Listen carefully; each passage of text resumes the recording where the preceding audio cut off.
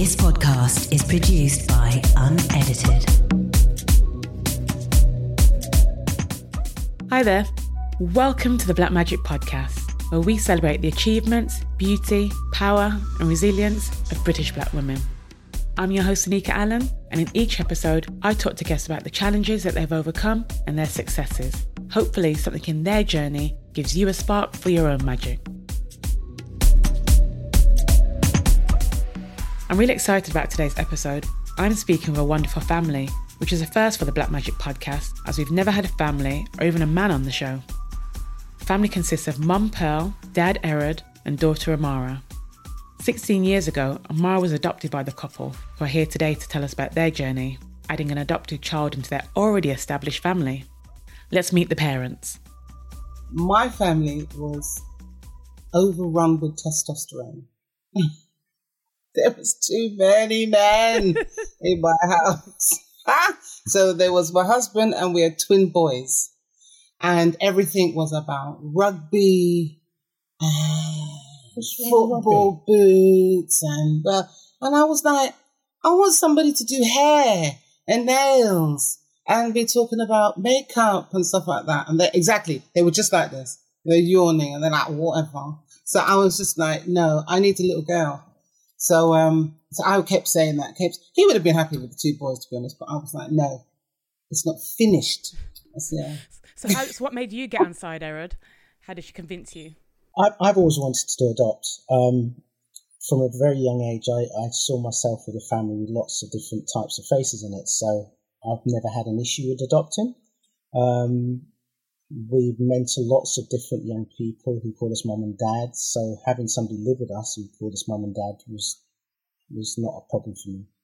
It's interesting because sometimes within the Black community, there's can sometimes be a stigma around kind of adopting and things. Why do you think that is? Yeah, I have a theory that our families, look at the history of the Black community, especially those that came from the Caribbean. My father came from a family of 8. Pearl's mum came from a family of 16. Having a big family is part of being a Caribbean. So to then bring in somebody that wasn't from your family because you couldn't have a child, it's almost like a cultural disgrace. So it's embarrassing. Yeah. Almost. Yeah. And is that what it, if you don't mind, Pearl, is that what it was? Was it because you couldn't have any more children while you decided to adopt? Yeah. So I had fibroids. So my fibroids were pretty bad. And so every cycle, every month, it was just traumatic for me. And I had to make a decision of get rid of the fibroids, which would mean taking out the whole womb, or keep trying for my daughter, and I had to make that choice, and it was a big choice, to be fair. And then I thought I have to get my life back because I can't have 2 weeks of every month where I'm just wrecked. I can't do that. I need to get my life back. So then it was almost like the choice was made for me after a while. Fibroids is such an issue within the Black community, sure with Black is. women and things. And, Yep. Mm-hmm. And so many people are going through it, and I guess it's good to know that adoption is an option. You don't have to be going through feeling kind of that pain and feeling like how you were feeling at the time. Yeah. It's not. You kind of look at fibroids almost like the end of the world because you feel like as I keep saying, my womb and my heart would not cooperate with each other, and so it was a case of, do I do this? And if I do it, have I failed? So then you have to go through all this kind of stuff, have I failed? And then you kind of have to tell yourself, no, you haven't, it's just, there are other options, there are other things you can do. Oh my goodness. Sorry. Mm-hmm. So, let's talk about the adoption then. So, if you don't mind, how old were you when you decided to adopt? How old were your sons? How old were you guys? If you don't mind, just. Oh gosh, how old were we? I can't remember. I can't remember that. The boys were 10.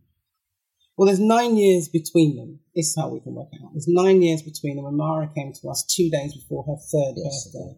Yeah. So she was 3. They were 10 when she came. Yeah. But so minus 10, so they were 7. There we go. 7 or 8. Maths. Woo! I remember them being in junior school, so they Yeah. were. I remember them in the uniform, so they're about second year junior school, as I remember it. So about 8 years old. So how did you have the conversation with the boys about bringing a sister into the family? The boys were part of the whole process. The adoption process included the whole family, and also included members of the extended family and friends. So the boys were interviewed alongside us. So they were interviewed when we were interviewed.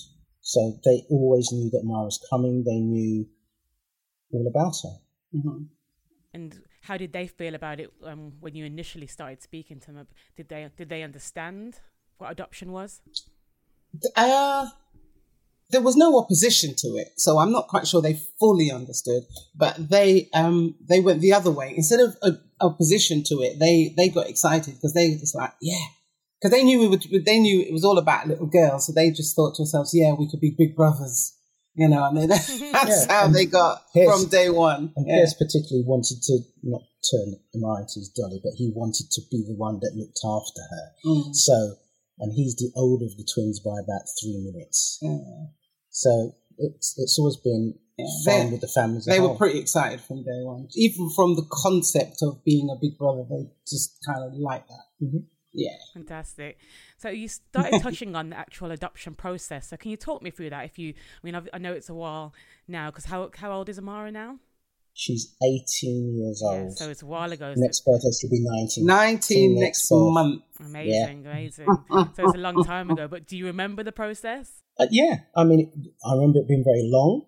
I remember it being invasive. I remember us getting annoyed with social workers because they kept asking us the same questions in different ways. But we appreciated that the reason they were doing this was simply because they needed to make sure that the family was right for the child. And the whole process, I don't know what it's like now, but the whole process was focused on the child. It was made very clear that it's very nice to meet you, but this is not about you. This is about the child. And all the courses that we went on about child development, about understanding adopted children, the psyche of adopted child were really, really useful and helped in other areas of life, not just adoption, but just dealing with people at work. It helps a lot of the understanding that we received. So how did it sounds like, obviously it was invasive, you had to do a lot of training. So how did you balance that with kind of, I guess, your work, your family life when going through this process? Well, I mean, it was booked into the diary, so it was quite easy to balance it. You just had to juggle sort of between work, between meetings, between church, between other things, and you just kind of slotted it in. If they gave us enough warning, we could put them all in. But there just seemed to be a lot of them, over and over and over again. A lot of them continued for a long time.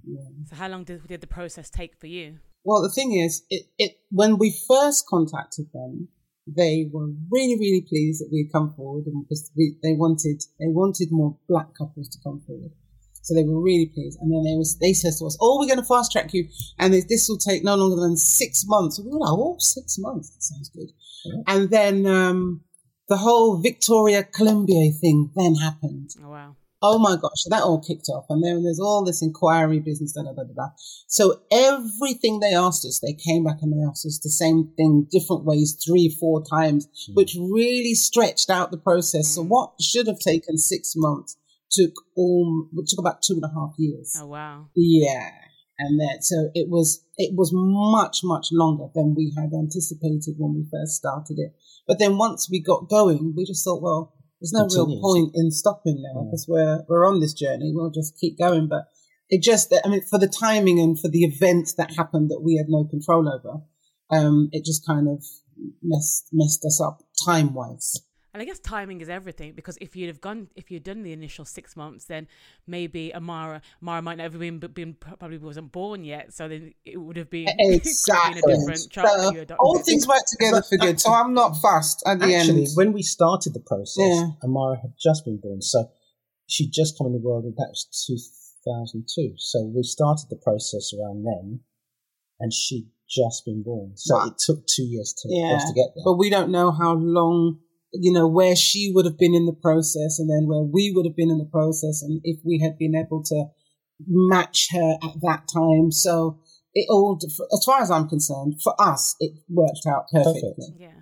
So tell me about the matching process. How do they decide which child to match you with, and how does that all work? Well, you kind of tell them what you feel you can cope with and what would kind of make your family complete. So I needed a girl, so I wasn't interested in any boys.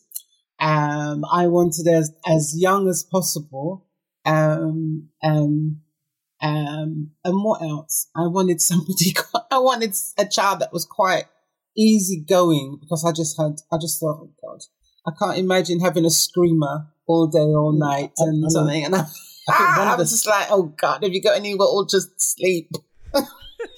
One of the things we kind of stipulated is that we didn't feel that we could cope with somebody that had mental challenges, that had other issues mentally that we'd have to deal with, because we didn't feel that we were equipped to deal with them. Yeah, we thought we were not equipped. So we made a couple of stipulations, but generally there wasn't too many. Generally, no, because they said, would you be able to cope if they had, sort of mental issues, or if they were disabled, or this and that? And I just thought, we can't, we are not equipped to do anything like that.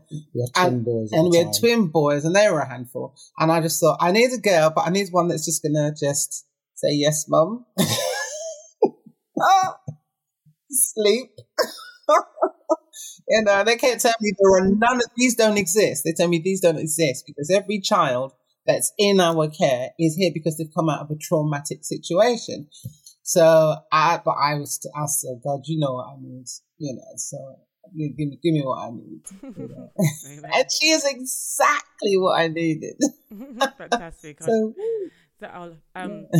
tell, before you tell me about the first time you met Amara, did you specify the ethnicity of the child that you wanted as well? Can you do that? They would like to match a child that is close to their ethnicity.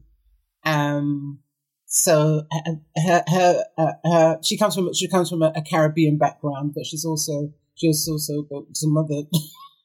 She's mixed up with some other things as well, and we're just like, yeah, that's okay. We could do the Caribbean part. Yeah, we got that down pat. So we have. I think it's actually important, because as Amara's grown up, we've been able to discuss a common history. Yeah. So there's a Caribbean element. So we have taken our kids to the Caribbean many times, introduced them to an environment which is very different to the UK, introduced them to people who live in environments very different to the UK. And I think that helps, because when we were on the adoption course, one of the things that they were struggling with at the time was dealing with young people who had been born through test tube babies, whose fathers or mothers were donors, and the whole sense of identity for that group of people who were just being born was a big challenge for the social services. So I actually think that being as close to the culture of the person that you can is a good thing. It's a good thing. Yeah, no, I can definitely understand that. So thanks for sharing that. So tell me about the first time that you met Amara. What was that like? Amazing. Okay, first time we met her. Oh yeah, because we did get a couple of visits before she came. We went to Frenchay in Bristol to meet her at the foster parents' home. And the foster parent had, I think it was 2 or 3 boys, and they had Amara, and we had to prepare a video and like a book, like a photo album that we sent before. So that they would take her through the pictures and the video, and then we met her for the first time in Bristol. And that was just amazing. Amazing experience. From a Christian perspective, my faith is really, really important to me. So I really wanted to have someone who God had already ordained to be in our house. Because I just thought, I can't conceive. This is not a surprise to you, God. This is not you're not going, oh my gosh, didn't see that coming. You're not sitting there kind of traumatized, like, oh no. You knew all this beforehand. So you knew who she is, where she is, how old she is. You know everything. And so you knew who was destined to be the little girl Jarrett in this house. You knew long before I knew I couldn't conceive. So I just thought, well, just direct me to the right person. So there was a whole series of things that happened before then, all kinds of things that kind of directed me and said, this is the one, there she is, blah, blah, blah. And then, so when I walked in to get her that day and met her, she walked up to me. I walked up to her. And remember, she's 2. Okay, she's 2. And she says to me, I've been waiting for you. A cold shiver went down my back. And it was, and I say to people, it was not, I've been waiting for you since this morning. It's like, I have been waiting for you. And I was just like, oh my God, okay, God, I got this, just, all right. So it was as much as it was a lovely moment, it was a deeply spiritual moment. And that's what I remember about it all the time. It was just like, I say to people, we had an Amara-shaped hole in our family. And God just came and went, there you go. And she slotted in, and it was like, oh, the hole. And it was just like that, she completes us. To this day, she completes us. You don't choose the child that is born naturally to you. They arrive and you figure out who they are. This child was chosen. So there's a different relationship that has to be maintained. And there are lots of horror stories that we were told during some of the courses of people who learnt that they were adopted when they became grandparents or when they went to get their first passport. I was fortunate, the company I worked at, as I was going through the process, the HR lady said to me, just let people know you're adopting. And as soon as I told people in the office, I was amazed at people who had been in care. There's one lady who's still a friend of the family today who was adopted with her brother. Her brother has gone and found her birth family, but she's never done it. So the people around you who have gone through that experience and the impact it's had on their lives. So I would say always start openly and honestly and let the child know they're adopted. Yeah. As I said, the courses were very good in that it helped you understand, yes, you're lovely people, you want to adopt a child, we're very grateful, but actually, and they said this to us, this has nothing to do with you, which was in a way quite painful to hear at the beginning. But as you went over time, you understood actually it's about the child and making sure that the child is in the right place, that Amara had the right home with the right support team around her for her to grow and be healthy. And that was the key. So yes, it's difficult. It's annoying for us as adopted parents to go through it, but the reasons are good. Yeah. Sometimes they dropped off though, because it was like, so at one time they said that, we don't know if we want to place Amara. It's when we were going through the placement thing with Amara, and they said, we're not sure if we want to place Amara with you because your family seemed to be high achievers. Mm-hmm. I mean, the boys were in private school at the time, and then we were studying. I think we were doing our MBAs at the time, and she said, you're a family of high achievers, and we think if Amara comes, because the foster parents said Amara was slightly slow. So they says that, slightly slow, Amara was slow. And they said, if we place Amara with you, then we feel that you might put her under pressure to achieve. So I said, I'm not gonna force Amara into being an academic if she's not an academic. If she wants to do something creative, if she wants to paint, she wants to draw, she wants to dance. I said, I don't care if she wants to be a grass grower. I says, as long as she's the best grass grower that she can be, I'm good with that. And they was like, oh, are you sure? Are you sure? I says, yes, I'm sure. And they came back again, but we've had to think, we still think, you're high achievers. And I said, did you not hear what I said? It's really, because we've always had kids around us, our boys, extended friends, we've seen lots of different children with lots of different abilities, and we've seen kids that you never thought would fly. That's right. Simply because you support what they're good at. Mm-hmm. And, people have gone off and done computer programming. There's a young lady who's now become an architect who didn't know what she wanted to do. Should I be a doctor? Should I be an artist? Her parents said, don't be an artist. No money in being an artist. But she found a balance between her love of science and her love of art, and she became an architect, and she's really happy. So it's not really for us to choose. I mean, my parents' generation, you had to be a lawyer, a doctor, a bank manager, a teacher, or a nurse. But the reality is, if you support what a child loves, they will become great at it. And that's the route we've taken. So we did with Mara exactly what we did with our own kids. So Mara came in and they told me that she was slow. And after the whole 2 days of nappy, wetting the bed thing, I'm thinking, well, she's good. She takes instructions good. I'm like, let's try this. So I got the flashcards and I says, right, we're going to learn to read. So I said, apple. She's like, b. It's like, ball. Like, d. And we did this and we did this. And I kid you not, Amara was reading fluently in 3 weeks. She was reading books, whole books, in 3 weeks. She was reading. So we started off with the tiny little books, and then she went to bigger books, bigger. By the time she was 4, she was reading books.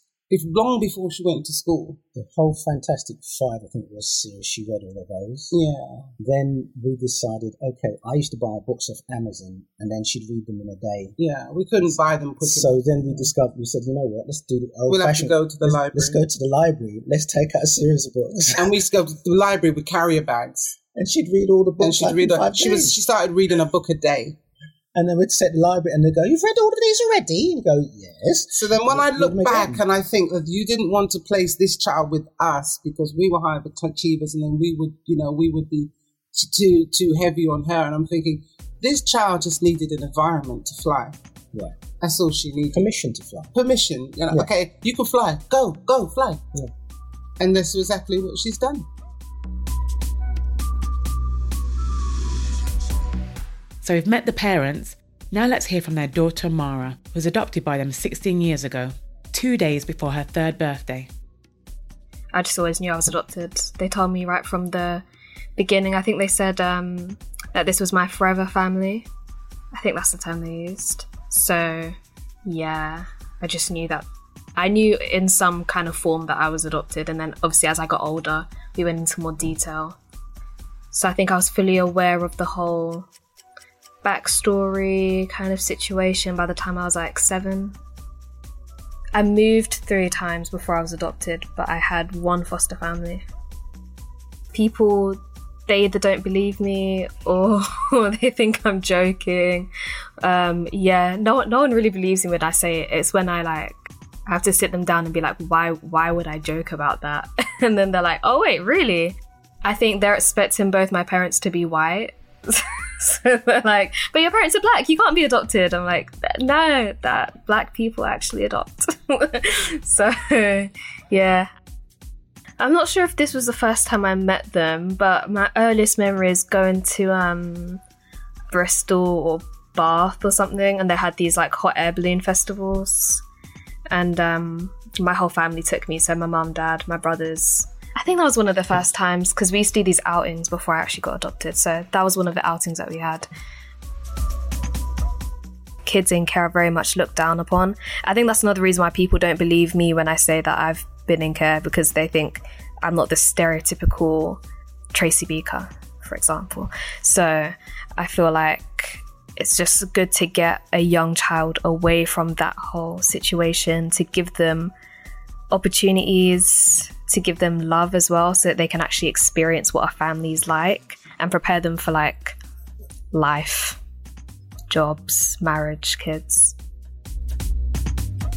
I think always tell the child that they're adopted so that you can maintain that trust, because I think when you're a child, you need to be able to trust your parents, but especially when they're your adopted parents, because you need to have that trust with them, to have that relationship with them. So always tell them, and always be willing to have the conversations with the child about their adoptive past, about their biological family, about the whole journey, just to let them know that it's not something they need to be ashamed of, it's not something that they need to hide, but it's something that you can talk about together, you can be proud of it, but also be more appreciative of the fact that you've got adoptive parents. So as you can see, your gender, relationship status, ethnicity, age, or religion do not matter. If you can love and care for a child, you can adopt. To find out more, visit www.youcanadopt.co.uk/Black Adopters and begin your journey towards building your family. And catch every episode of the Black Magic Podcast by subscribing on Acast, Apple, and all good podcast apps. Spread the word and share the magic. This podcast is produced by Unedited.